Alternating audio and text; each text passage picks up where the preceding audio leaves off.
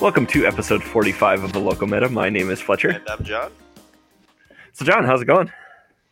Not bad, just got back from the second pre-release. Well, half of the second pre-release that I did today. That's a bad sign. When you go 0-2, there's like if I proceed to go 2-0, I can win one extra pack, or I could just take my bonus pack, come home and record a podcast. And that sounds good to me. Yeah, that seems like the better option, seeing as how, this is something that we've been doing every single week since the end of time, or the beginning of time. Yeah. The beginning of time, almost a year ago. Yep. I mean, and also it'll just kind of be a wash because tomorrow you're going to get stacks of packs when you crush 2 at a giant with me, right? Yeah, we have to try and make up for our failures last time. We did okay. We went 1-2. Maybe it was 2-2. No, we went 2-2. Yeah, we didn't do as good as I felt we should have. Well, we misjudged a lot of things about the format that I think now that we have a better understanding will help. Also, variance is a thing there. Yeah, I feel like it was actually 1-2. I think because there's only 18. No, we won 2 games. I know we won 2 games. I mean, yeah, and I'm pretty sure we lost 2 games too. So I agree with you that variance played a factor, but I still feel as if we did not live up to our personal expectations and what one would expect from players of our caliber. Yeah. I agree with you. Not the way you said it, though. I was saying, by players of our caliber, I mean my skills and your luck. Hey, man. Sometimes it's better to be lucky than good. Yes, as you have shown on multiple occasions. Okay. Well, I guess you've kind of brought up a topic for us here, so why don't you introduce this? All right. This topic idea came to me due to a discussion on a deck building forum about like control decks, and a guy was trying to say that like he really liked the idea of like a Sultai control list because then you get to play green for Carnage Tyrants. Yeah, this is Ixalan block. Yeah. Well, spoilers, it's on Arena there. Yeah. We only have Ixalan. All right. Yeah. Continue. So, but either way, right? He wanted to play Carnage Tyrant in his control deck because in his opinion, Carnage Tyrant was a very good finisher. Like, because it's extremely difficult to interact with. It's like a 3-turn clock, assuming your opponent doesn't have anything, and yada yada yada. And like, I was trying to explain to the guy that, that's just not how you need to approach deck building, right? Like, the things you gain from being Esper are so much more than you gain from being Sultai, because you're literally losing all of the beneficial cards in white, and all you're gaining is Carnage Tyrant. Mm-hmm. And like, and what is Carnage Tyrant, John? Unplayable garbage. As Fletcher, more on that later. As Fletcher finds to be really hilarious my sheer hatred of that card. So, all right, we're gonna go off on the rails a little bit here. So, you at one time basically said, and I don't know how much hyperbole was involved with it, but you one time said you're like, I have never legitimately lost to that card. Like you're like, I have never lost because that card was Carnage Tyrant. It could have been any other creature beating me down. You're like, I've lost to it, but it could have literally been, a 6/6 hitting me and I would have died with no other text. Yeah. And so from my experiences, I totally agree with you. Yeah, like that, like the times I've lost to that card, it's like it literally doesn't matter that it's a Carnage Tyrant. It could have been a 5/5 just attacking me and I would have lost. Like any creature would have killed me, and like it's just funny with the decks I played. Like I kind of thought you were like really going off the rails there, but no, like I am. My limited sample size supports you. Yeah, I am using no hyperbole whatsoever when I say that. Like it is like I'm being completely honest, right? Like I don't die because it's a Carnage Tyrant. I die because I never saw a Gear Hulk or I never saw a Scarab God. It's like Mm-hmm. I die because I ran out of ways of interacting with my opponent, and like the things that allow me to continue interacting with my opponent are Torrential Gearhulk. They are Scarab God. Like Scarab God is how I beat dinosaur decks. Like it doesn't matter if my opponent has a Burning Sun's avatar or if my opponent has a Carnage Tyrant, because it's like it's still a big old creature that's difficult for me to interact with. I only have so Mm-hmm. much removal in my deck that can deal with big creatures. Yeah. Okay. So that tangent. So Yeah. you were talking with this person about why Carnage Tyrant sucks. Yeah, and like Not really, but TLDR. basically what it amounts to. And it's like Yep. I had like this big long explanation to him as to like why it's just not worth doing what you're doing, and the guy's response was literally, "Well, I just want to play with Carnage Tyrant because it's powerful." And like it sparked this whole thing in my head about like the mindset of how people need to play Control and succeed with it in a semi-competitive or really any environment, honestly. And like a Mm-hmm. lot of people just don't seem to fully understand and appreciate that. Like you you don't play Control the same way you play a normal deck. This is true and something I have been learning a lot. Yeah, like um the biggest like the it's something that I very much firmly believe, and it's something that I will tell people if they ask me, like um any any deck you play in Magic, like whether it's combo, whether it's aggro, whether it's mid range, like tempo, your goal is to win that game, right? Yeah. Every single game you're trying to win. Control doesn't do that. The goal of a control deck is not to win a game, it is to never lose that game. It reminds me of like I'm going to go way off the rails here, but it's like the episode of Next Generation where like Data ends up playing against this like there's this like game or something, and this like grandmaster of it shows up and he plays it, and the guy keeps beating him, Hmm. and then like near the end of the episode, he realizes that he changes his tactic to, instead of trying to win the game, he changes his tactic to not lose the game. And just like in Magic, eventually the guy just gets pissed off and gives up. Yeah. Like, But the not losing thing always just makes me think of that. yeah, like it's obviously like you're not gonna go to that degree. Like, from my experience, most people will. Don't lie. Well, from my experience, most people in paper Magic or on Magic Online, they will never just concede to you. Mm-hmm. They will make you play it out because they still have outs, right? Like going to time and drawing is better in some people's eyes than conceding to the control deck. Timing you out on Magic Online is better than conceding to the control deck. So you have to play a little. Obviously, like you can't literally just make them concede against you in um, normal Magic, but it's something like it's still what you need to play towards if that is your goal.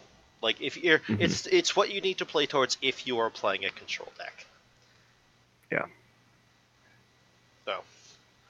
So, something that kind of plays towards that. This is where, um, this is like kind of where the whole Carnage Tyrant thing stems from. Is there you only have so much room in a deck, and control decks need a lot of very specific things in that deck. And so as a result of that, there's almost no room for like very linear one-dimensional cards, at least in the main deck. Right? So like Mm-hmm. everything you play in your deck needs to be versatile, it needs to be card advantage, or it needs to be both.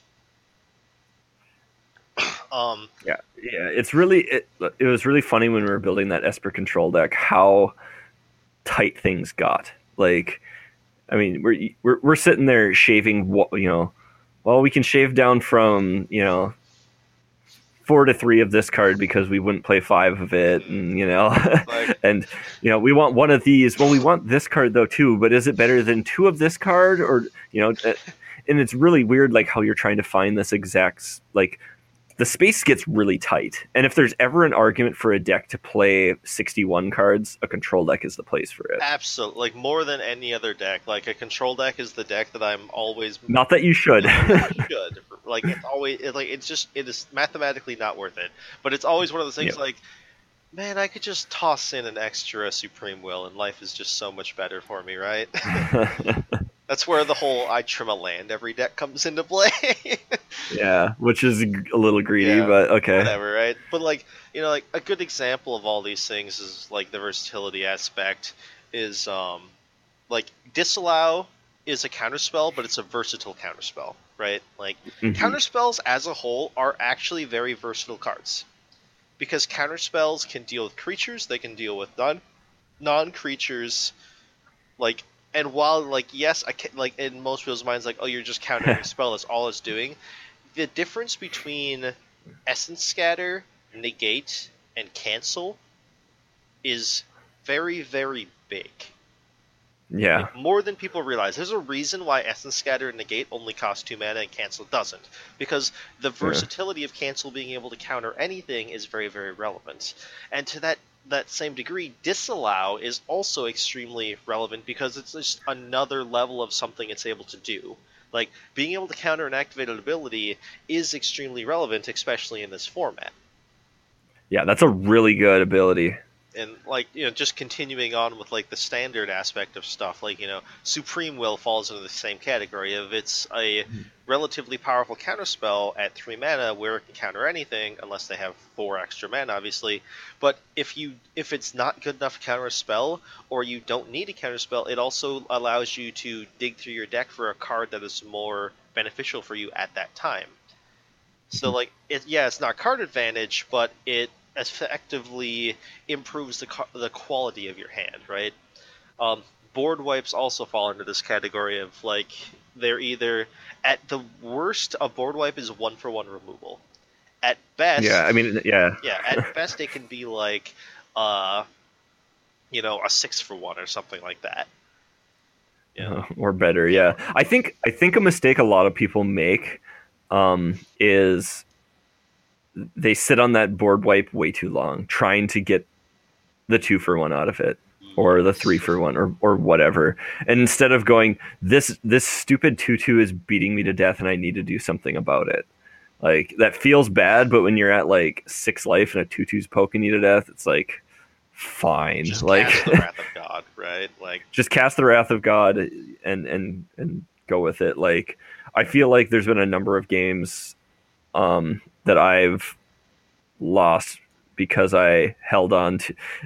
I feel like I've lost more games because I have held on to my Settle the Wreckages too long instead of cast them too early.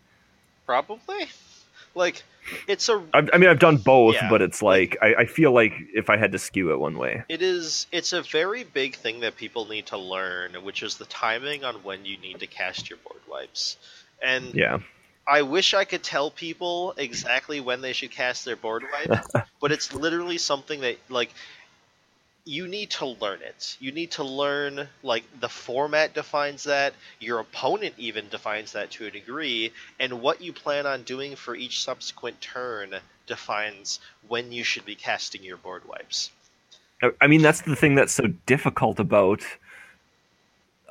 playing a control deck, though. Yeah. Is that it's like, okay, I have a board wipe. Well, when should you use a board wipe? Mm-hmm. Well, there's no single answer. You don't just say you use a board wipe here.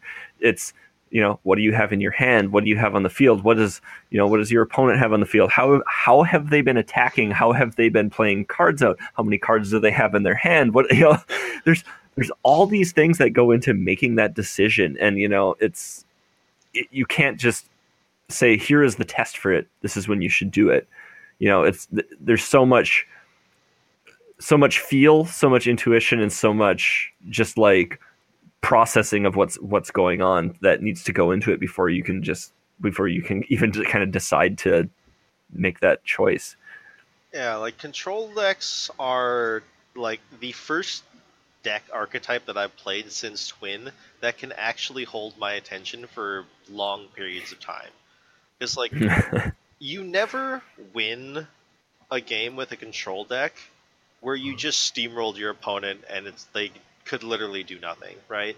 Like There's very few like there's very that, if few. any. Like I suppose it's not like they never happen. Like there definitely are those times where like you're just clearly you just hit everything perfect and yada yada yada. But like even they mulled a 5 and they kept a sketchy one, and then your first play is turn 3 and you just counter it and then kill everything after that. Like sure, but those don't happen all the time. But the thing is, like, even with games like that, it's if you're playing a true control deck, it is almost impossible for you to pressure your opponent to a degree to punish someone for a mulligan to 5, right?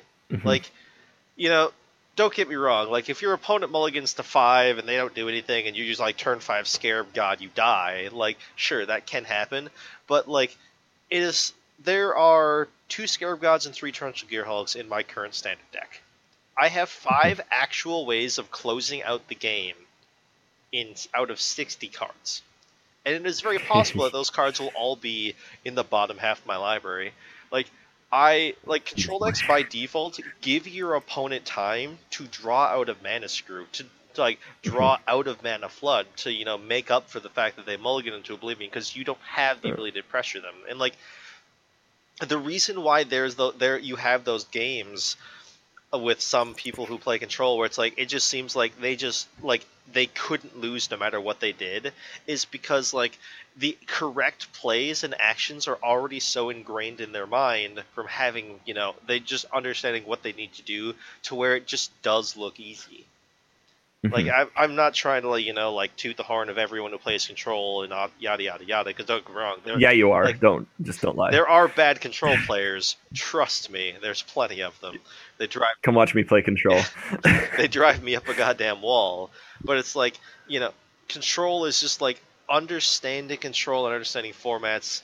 It is you get the most out of it the more you play it, and like while that is very true for all decks, like the more you play a deck, the more you learn the deck, there's always going to be a plateau with every deck. And there really is no plateau with a Control deck because formats are constantly changing, which means your actions need to change with them, right? Does that make any sense? Yeah, it does. Like, I was just gonna say, I think one of the most difficult things I found about playing a Control deck that I've been learning here is self-control. Yeah. Like, I talked about the board wipes earlier, just saying you need to snap off those board wipes sometimes, but like, it's really hard to play a Control deck and just sit there and go draw a card. My opponent did nothing. We both have blank boards. Pass the turn. Yep. Even though it's like I could play this card that's in my hand, I could cast this card, and it would pressure the game. But the correct answer is to just do nothing. Like, that's really hard, man. Well, it's a very similar line of thinking in regards to like casting a board wipe and stuff. Is like using your life total as a resource is the most important thing you can possibly do while playing a Control deck. And it's something that's very difficult for people to do, right? Like, if your opponent goes like Regisaur Alpha, give it haste, swing for 7, you don't want to take 7. Like, that feels sad. Like, it feels bad to take 7 when you're staring at a Settle the Wreckage in your hand. But it's like, I know next turn that my opponent's going to play their other Regisaur Alpha and swing with everything. Yeah. And I can just blow them out. Yeah, it's like, or maybe they'll play a Carnage Timer the next turn, right? Yep, and then you just hammer the whole thing. Yeah, like sometimes you just kind of have to take one for take a third of your life total for the team, as it were, and just try and get that little bit of extra because that's how you stabilize. Yeah, and that was one of the things that was easy for me. Funny enough. I think it's because of because I played a lot of Legacy Burn and loved Flame Rift. My 4 points of life are worth way less than your 4 points of life. It's like I'm like, come on, man. I was like, I just got to win this game at one point in life. I don't even care. Let's do this. Yeah, that's the thing though, right? Like with a control deck, Mhm. you only need like if you end the game at one point of life, you still won the game. That's all Oh that yeah. matters, right? Yep. Yeah. It's not about winning; it's about not losing. All you need is Exactly. 1 point of life in your life total and one card in your library. Sometimes Hmm. 0, but Sometimes zero, depending on the game/deck. But yeah. So what else do you have here? What other things are we looking for with a control deck? so along the lines of all cards need to be versatile or versatile.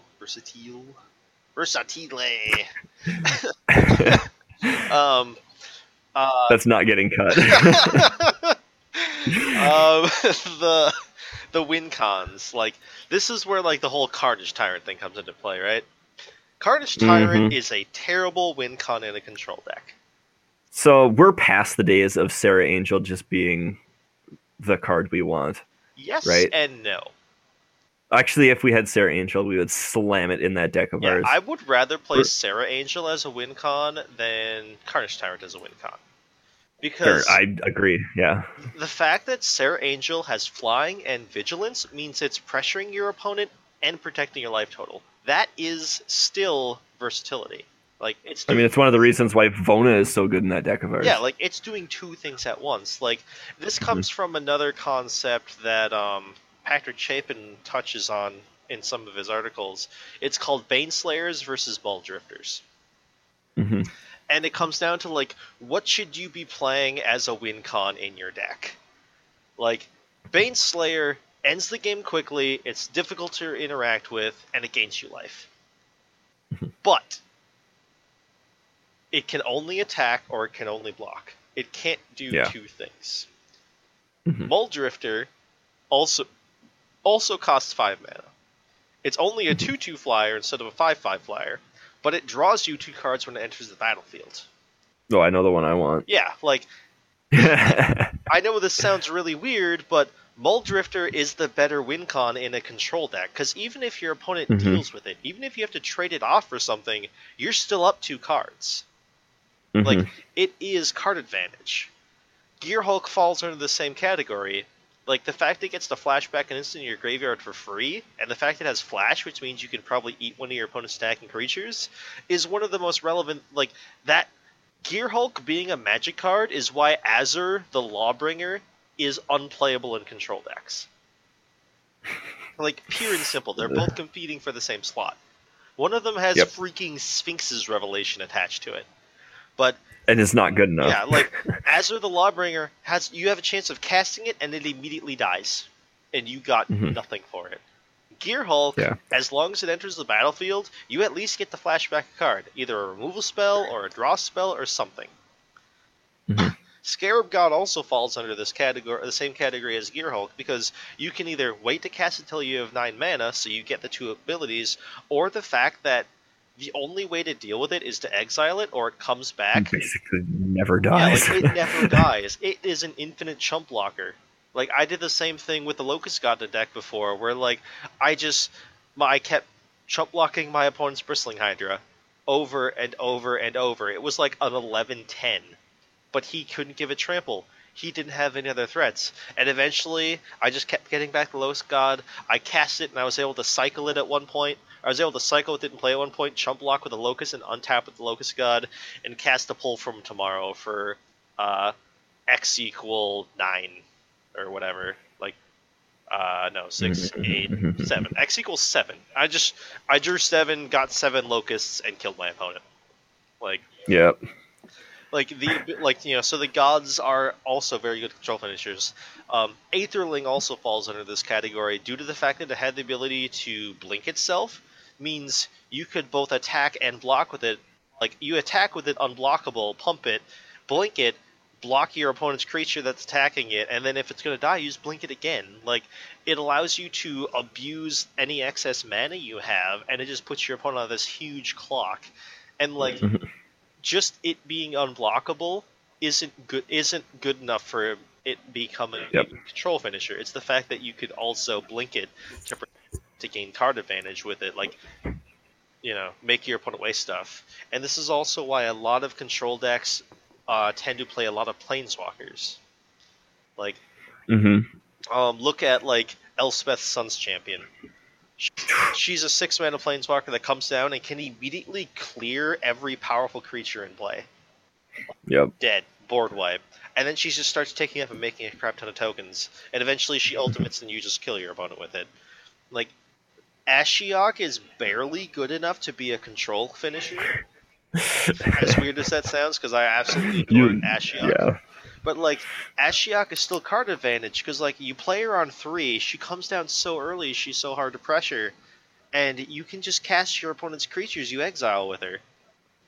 And, like, that is still card advantage. Like, you're attacking your opponent from multiple angles. So, how do you feel about a deck I've played against a number of times on is like a red-white control deck that uses Huatli as one of its win conditions. I am not a huge fan of the deck. Like, I get what they're doing, because, like, the reason why that deck is good is it plays 0 creatures. Like, basically, the only creature it has is the token made off of Huatli. So, like, it dodges all the removal and stuff like that. Like, my biggest issue with it is the fact that the deck is forced to play a lot of, like, pseudo do-nothings, and it has very little... Yeah. It has very little way of, like, filtering its draws to actually get to what it needs to get to. Like, it has no source of true card advantage. You know what I mean? Yeah. Like, I get what it's doing. I think it's a little too cute, and I don't think it really has, like, a lot of staying power, but as of right now, whatever. It beats us. I don't think it should. It can. It definitely can. Like, it does have some draws that are just pseudo unbeatable. Because, I mean, like, it really comes down to, like, who draws what in what order and who needs to do what. Like, it almost universally comes down to Ixalan's Binding. Who's forced to cast one first? Yeah, either Ixalan's Binding or that dumb life gain spell that we play. Yeah. Yeah. I can't remember what it's called. Sanguine Sacrament. Yes, that piece of crap. That card is amazing. I'm mad that we have to play that card. I am too, but it's still really good in the format. I'm just saying. Yeah, it's insane in the format, actually. But okay, sorry for that derailment. But it's all good. I just wondered. Yeah, I was just checking to see how you felt about that Planeswalker in particular. Like, yeah, I don't like like, the problem with Huatli is she doesn't check any of the boxes necessary to be good in a control deck. Okay. Because all she is a 5... She's 5 mana, right? Something like that. She's a 5 mana 3/3 with trample every turn. Mm-hmm. Like, she's barely removal because she comes in at 3, and you can't take her up with a clear board. And, like... I mean, you can, but... like, there's no reason to tick her up to gain 3 life when you can just keep pumping out 3/3s with her, which means that she can only ever, deal 3 damage divided, which isn't good enough, right? So, like, she's she's a 5 mana Arc Lightning, which is not good enough in this format, or she's a 5 mana 3/3, which is not necessarily good enough in this format. Like, I feel like that deck is completely reliant on the existence of Settle the Wreckage. And, like, if, like, by that metric, I don't think that deck can actually beat, like, a well-built Pirates deck or a well-built Merfolk deck, although I'm starting to believe there's no such thing as a well-built Merfolk deck. Maybe. I think that deck beats all the decks that we beat. Or I think that deck loses to all the decks that we can beat, basically. Yes. I don't and know. then just has a decent amount of game against us because it's a control deck and doesn't do anything, and most of our cards are dead then too. And it can go right to our face. Yeah, the fact that almost all of its removal is burn based And the most recent iterations of that deck that I've seen have just started becoming a pure land destruction deck. Is just the most infuriating thing in the world. Yeah. Shit. Like, I hate land destruction. I hate land destruction dedicated decks. They're fun to play like once, but they're almost universally like land destruction is like a pseudo control archetype, right? Mm-hmm. But you're doing it in such a way that you're basically saying, I don't have the skill to beat you legitimately, so I'm gonna hope you miss a land drop, and then I proceed to destroy every land you have in play, and you just never get to play Magic. Like, land is. It's like I'm just gonna extra punish variance on you. Yeah, right? Like, you're basically hoping your opponent already gets hosed. Like, and this is only, like, for standard legal land destruction, really. Because, like, in Modern, it's a little different. Like, there is the red-green Ponza list that has its own little error. Like, it has its own little following. But being able to cast a turn 2 Stone Rain is so much different than, like, a turn 3 or 4 Demolish. Yeah. And like when you're literally just all in, like when you're literally main decking 4 Demolish and 4 whatever the black card is, destroy target land, its owner loses 2 life. Like when you're main decking 8 of those cards, how do you ever beat an aggro deck? Like how do you beat a deck that goes turn 1 Siren Stormcaller into turn 2 Fathom Fleet Captain? You just die. Like you're not beating that. And I just don't Yeah, get it, pretty right? much. Like you're just hoping that your opponents have mana issues, and you're hoping to win from there. And that's just not how It's like they're I want trying to to get. win. It's like they're trying to get free wins, John. I know, and it's terrible. I was hoping you'd tilt out about free wins, but okay. Like here's the thing, right? I in Modern, I have only been playing my Kiki Evolution deck for months now. I main deck 2 Blood Moons and a Magus of the Moon, with the ability to tutor said Magus of the Moon on turn 2. I Uh-huh. play a deck that can sometimes just give me free wins. Yep. The difference, like The difference is that you're playing the deck, and not. that's what I'm saying, right? Like I don't like there's a real argument that I'm basically being a hypocrite in regards to decks that want free wins because I'm playing a deck Uh-huh. that can quotations give me free wins. But the Uh-huh. thing is, I've win way more games with that deck where I never play a Blood Moon, or I actively board them out all the time because like there are multiple situations where if I play a Blood Moon, it's actually detrimental. I have lost because of my own Blood Moon before, and it's like the thing is I don't need Blood Moon to win. I'm not relying on Blood Moon to win. Blood Moon and Magus of the Moon are just sometimes like it's just something I can do, and sometimes I get my opponent. If I do, sweet, I'm gonna go buy a Pepsi. And if I don't, whatever. I'm gonna beat you to death with voice resurgence tokens. Like I it's mean, I played an entire deck that was revolved around Blood Moon, so I won't talk too much. yeah, it's like there's the whole like everyone who plays Blood Moon is basically only playing it to try and mana screw their opponent. It's like yeah, that's basically why you put Blood Moon in your deck. You want to punish people who are being greedy. That's just a fact, right? I play Blood Moon because I can't play Price of Progress in Modern. Yeah.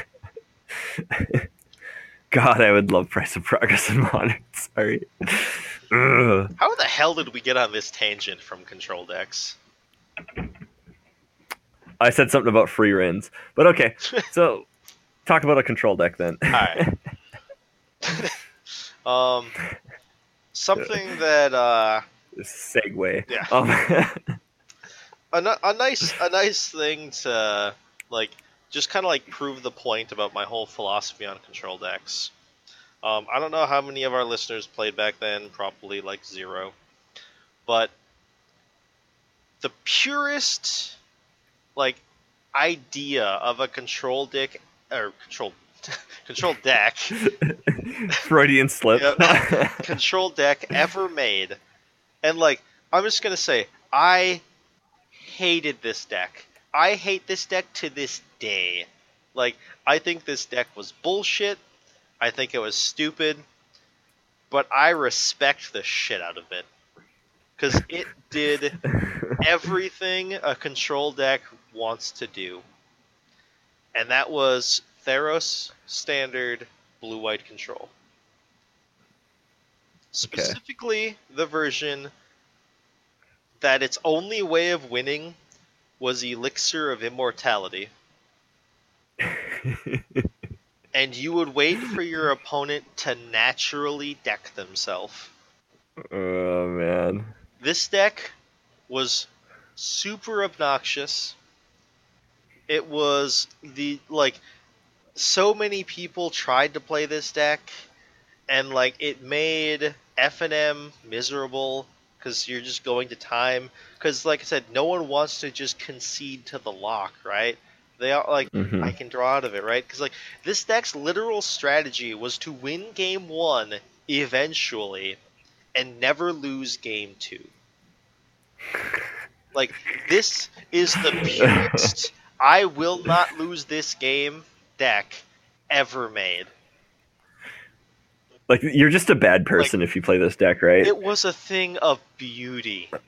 I'm like, I want to play this deck like once, but like you're just a bad person. I'm pretty sure. Yeah, like this is almost to like the level of playing a bad person playing Lantern Control, right? You're just trying to screw your opponent, or like someone who's their goal is to go like turn 1 Chalice of the Void, or like turn 1 like shops players, like smokestacks, those kind of decks, right? Like your goal is to not is just crush the will to live out of your opponent. This would do it. But god damn, this makes your grind clock decks look like freaking aggro decks. So here's the thing about my grind clock deck, right? My grind clock was a 2 of in my sideboard for this matchup. I really wish we had grind clock. I wish we had grind clock. God, I miss grind clock. But grind clock only ever came in against other control decks because it was difficult to interact with threat. And decking your opponent is a perfectly viable option. It's an option of some sort. The best part was when you actually milled their Elixir of Immortality.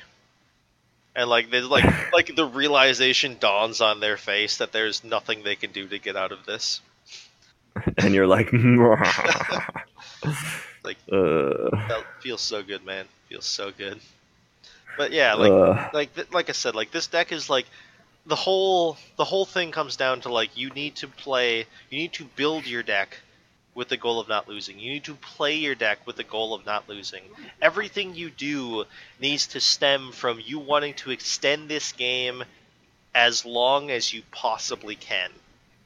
As long as you possibly can. I mean, obviously, I'm not going to the point of you have lethal on board, but you don't attack your opponent.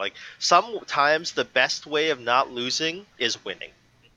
Yeah, sometimes you just end up winning. As dumb as that sounds, putting pressure on your opponent makes them.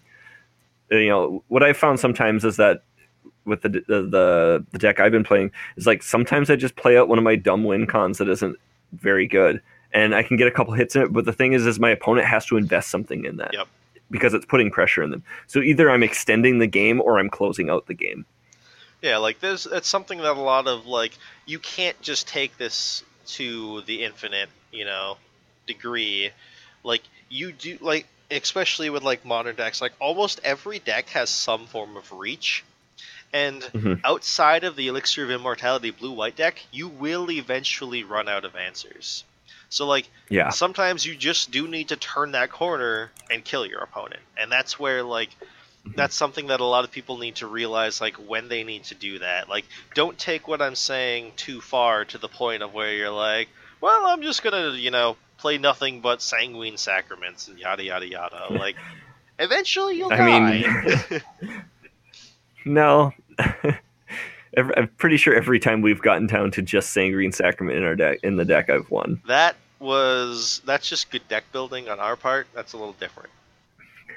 I mean, when you're like backup / primary strategy is, I'm just going to draw my entire deck basically over time, use Search for Azcanta to keep looping and find Sanguine Sacrament until it's the last card of my deck, and I'll just keep playing that for like 18.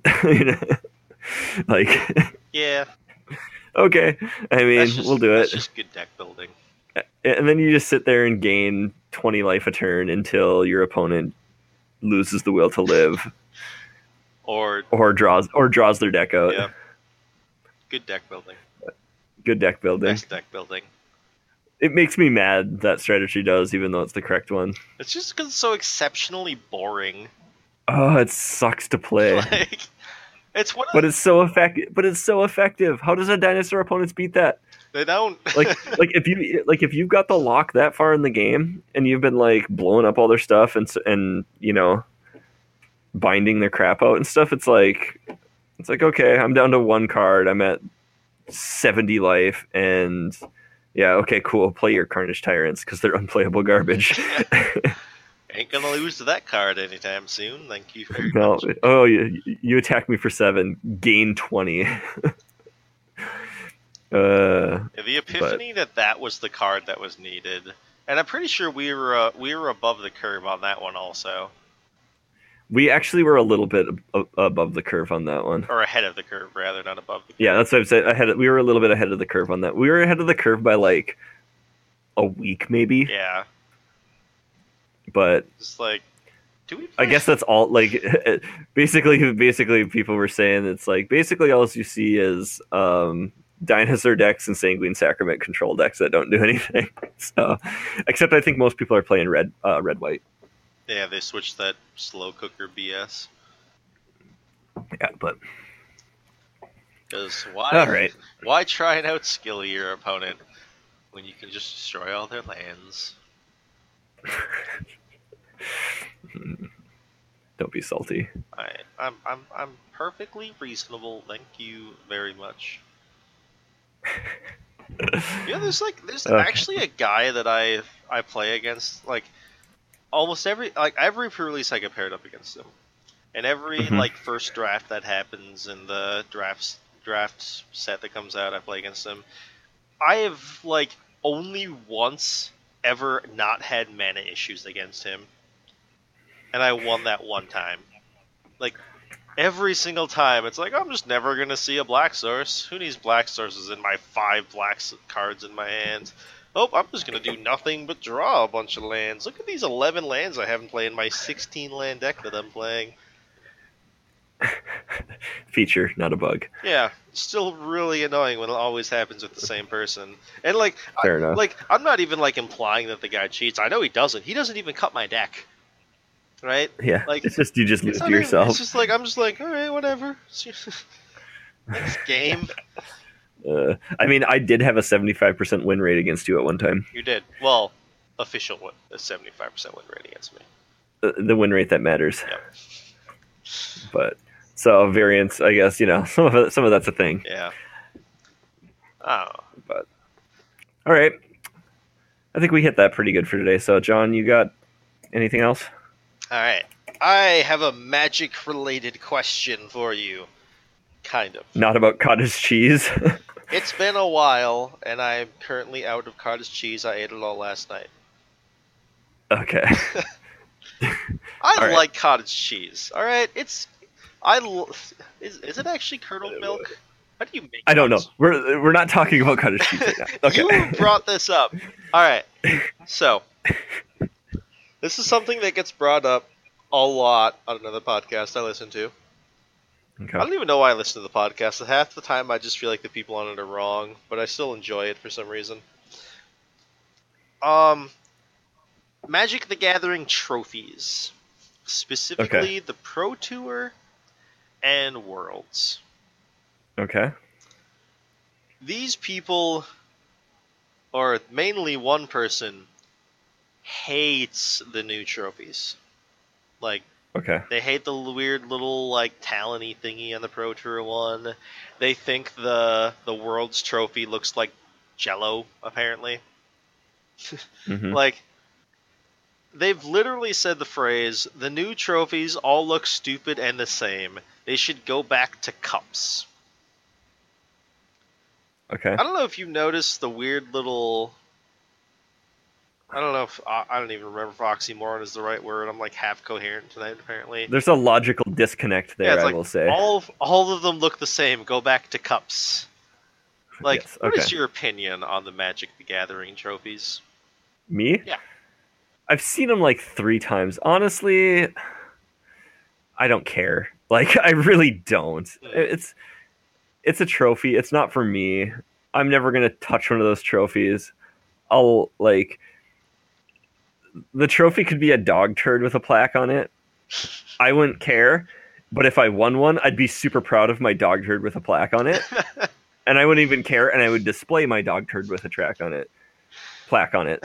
Like literally it does not matter for me. Like I really don't, because so my opinion of it is that I like, for me personally, as I said, I don't interact with them that much. Hmm. It's like I see it every once in a while, and I think that Jello. Actually, I think I recall the Jello trophy, It's supposed and I to. get where It looks like a I get where they're torch. coming from.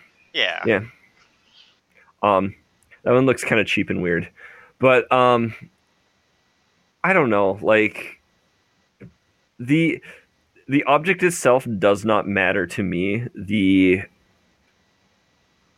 emotion and attachment I would have to that object is what matters. Hmm. But I tend to abstract things a little differently like that. Like I tend to relate to things with emotion more so than I relate to things with like an aesthetic judgment or something like that. Like, that's very similar to my opinion on the whole thing. It's like, so, like, well, first point, I completely understand why WotC decided to start doing non-cup trophies.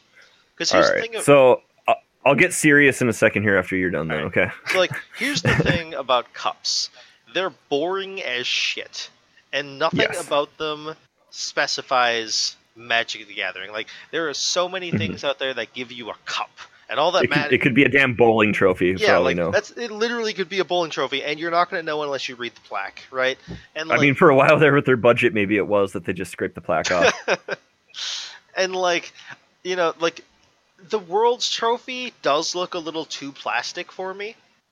I don't Mm-hmm. know if it's just like I don't know if it's actually metal and it's just like the chrome makes it look that way, or like how the gemstones that are the color mana things work and all that stuff. Like, I think it looks a little plastic. I actually kind of like the little swoopy thing on the Pro Tour trophy, like the little orange talony looking thing, because Mm-hmm. it's encompassing the Magic the Gathering symbol underneath it, and I kind of like that. And it's small enough that it would fit really well on a mantle. I don't own a mantle. I would buy a mantle if I had a freaking trophy, right? Like, Uh, that's something that is like super sweet. yeah. And like, the whole like, Magic needs to evolve, and it like, having a trophy that looks weird is still more eye-catching than a cup. Yep. So, all right, Sura's business time. Um, I'm gonna get into my if I ran things stuff. Okay. So first off, they should not do cups. Period. I agree 100%. Mhm. It's too samey. You need to create an identity. That's a big thing. If Magic wants to be taken seriously as a sport of some type, you need to have something like, you can't just give people cups basically, unless people are associating that cup in some manner. Like it has to be something. You want it to be something that identifies your brand. Um, that said, I had actually had to look them up just to recall like what they were and everything. Um, that said, I think they do need to increase the quality of them. Yes. They need to look better, like especially the world's one. Like, so let me just say this: I like the design. I don't like the implementation. Yeah. Like, I do like how they look with the all that stuff and blah blah blah. Yeah. Yeah, Um, like but I like the it looks gemstones. plastic. It Yeah. looks plasticky, Yeah. as you said, though, and that is a problem. And the thing is if you want worlds to be taken seriously, you want that thing to look awesome. Hmm.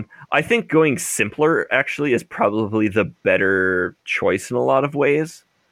Like, I feel like there's something incredibly impressive about a simple trophy.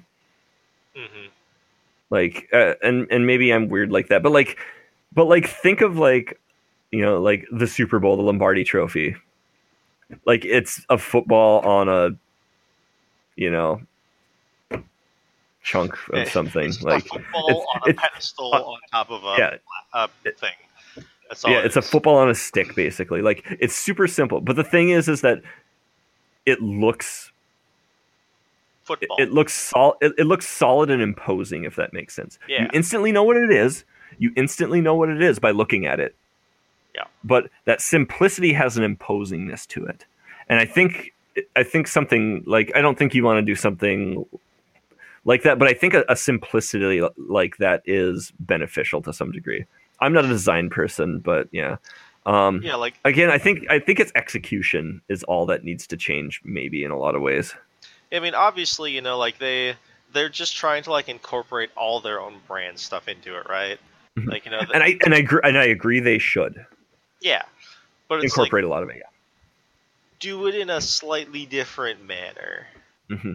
That planeswalker symbol needs to be in there. Yeah, Planeswalker symbol needs Like, to be that there. needs to be in there. I Even if it's just like an obelisk with that etched onto, like, with that, like, in etched onto it, and like black or something like that. mhm. Like, simple like that.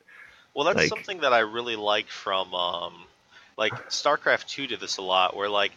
there's a certain tournament series where like all the trophy was, I'm pretty sure it was actually just like a plastic resin, but it just looked like this glass pillar that Yep. was like um faceted side, so it was flat, and it Yep. just had like the name of it on there, and it was like acid etched, so it was just like like it was a white Mhm. on clear, and like I really Yep. like those trophies, and like I understand that they want to have a little bit of color, like Mhm. I get it. I don't know if I agree with it, but like at the same time, like I would rather have this trophy any day than a freaking cup. I agree. Cups suck. Cups are sweet, man. I just drank a vodka tonic out of a cup, and that was pretty awesome. I mean, I just drank some milk out of a cup too, but I'm not gonna pour a gallon of milk inside my Pro Tour trophy and slam it back, right? To be fair, I would consider it. Not milk, vodka tonic. Oh yeah, just get blitzed off a Pro Tour trophy. I wonder who would vomit That'd be good. first. You drinking a trophy full of vodka tonic, or me drinking a trophy full of milk? Someday, if we ever have giant cups from winning Magic things, we can try this out. So I think we're safe on not having to worry about this. Who But vomits all right, first? good question though. So if you want to let us know how you feel about cups, you can send us an email at thelocometa@gmail.com. You can catch us on Twitter at thelocometa.pc. John, anything else? Nope, I'm good. You got it all out of your system. Yeah. All right, sounds good. Then we will catch you next time. See